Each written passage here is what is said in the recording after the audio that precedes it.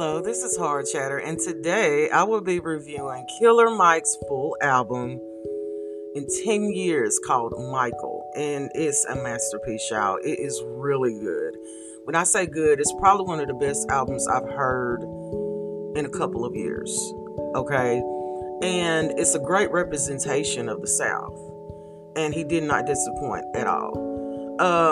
Notables on this album is Mozzie, Dollar Sign, CeeLo Green, Currency, 2 Chainz, Kasha. Okay, and a little one of my favorites that he introduced everybody to is Ann Allen Kane. Look, if you do not know who she is, you need to look her up ASAP. Seriously. It wasn't a joke. The album wasn't a joke, and it was basically him dealing with trauma that he's not dealt with, okay?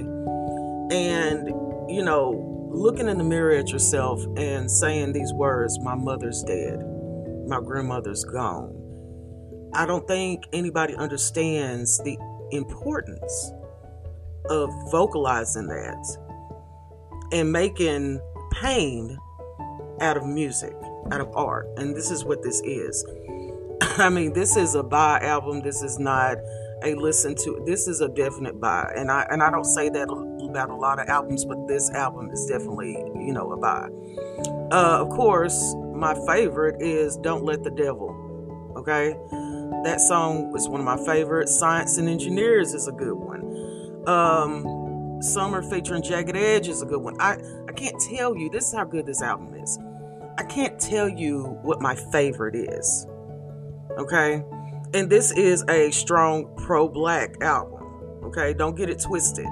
It is a Southern album. This album should be getting more attention than what it's getting right now. I look at this world the way it is and the way that young artists are today, and where there is no talent, where there's nothing. Killer Mike has all of it. He has all the talent. Okay, I love how Killer Mike can tell you a story. I live for it, and hopefully this will speak to other Atlanta artists and Nashville artists and, Southern artists, and let them know, look, it's time to come out, y'all. It's time. It's time to come outside and have a good time. And I just think that it's brilliant. He's brilliant. Here's the thing. I listened to this album and I just can't wait for what else is next. I love him. There's not a better artist. Well, I'm not going to say a better artist, but there's no artist out working as hard as Killer Mike right now. And being that he is a politician, he is a civil rights activist, he is an intelligent one to listen to. I remember him having a talking to some people, and he asked him, he said, does anybody in here know how to hunt? Nobody raised their hands. He says, does anybody know how to plant?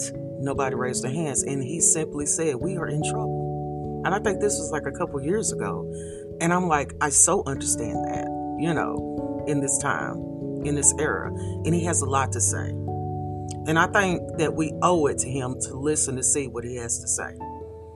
Honestly, I would, in a heartbeat, I would vote for Killer Mike to be president. That's how much I love him.